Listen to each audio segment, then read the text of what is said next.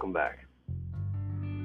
So I want to talk to you about building a different foundation, not letting your situation be a stabilization in life.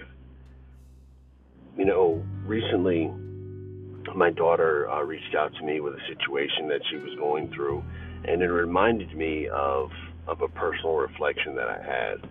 That I remember applying for this job, and I was really excited when they finally reached out to me and they said, we're going to schedule you for an interview. We're going to get you set up.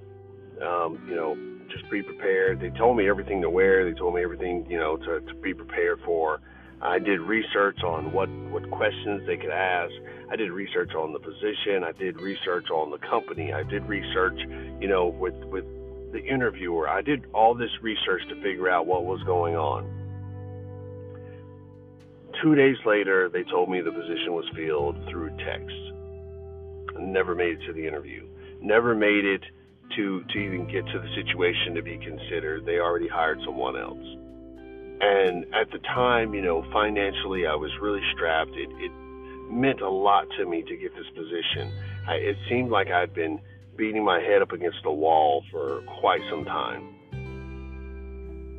And then this was like the final straw. I just couldn't shake that feeling of feeling unimportant, feeling unworthy, feeling like I wasn't enough. I couldn't just shake that feeling. And the reason I'm telling you all this is because don't let your current situation be a stabilization in life. Some people say, well, that's just the way it is for me. And I'll admit, I have like this reverse luck with the universe. Friday the 13th is like my luckiest day of all time. I've always gotten good news, good things that happen to me on Friday the 13th. And it seems like the moment that Friday the 13th is over, the universe re-synergizes itself and counterbalances all of that. And it goes back to kind of like the normal, things for me.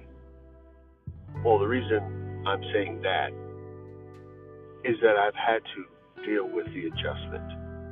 I've had to say, okay, I didn't get this interview.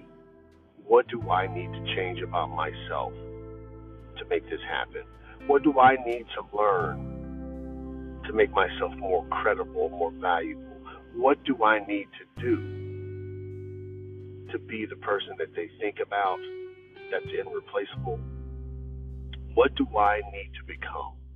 How do I need to be in order to make sure that I instill and invest in myself for the future? Don't let your current situation be a stabilization.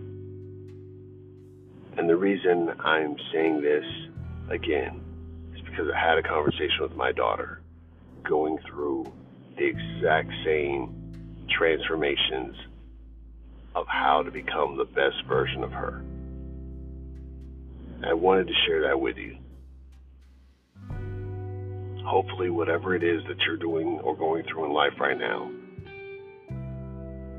that you have a chance to take care of that struggle 24 hours better.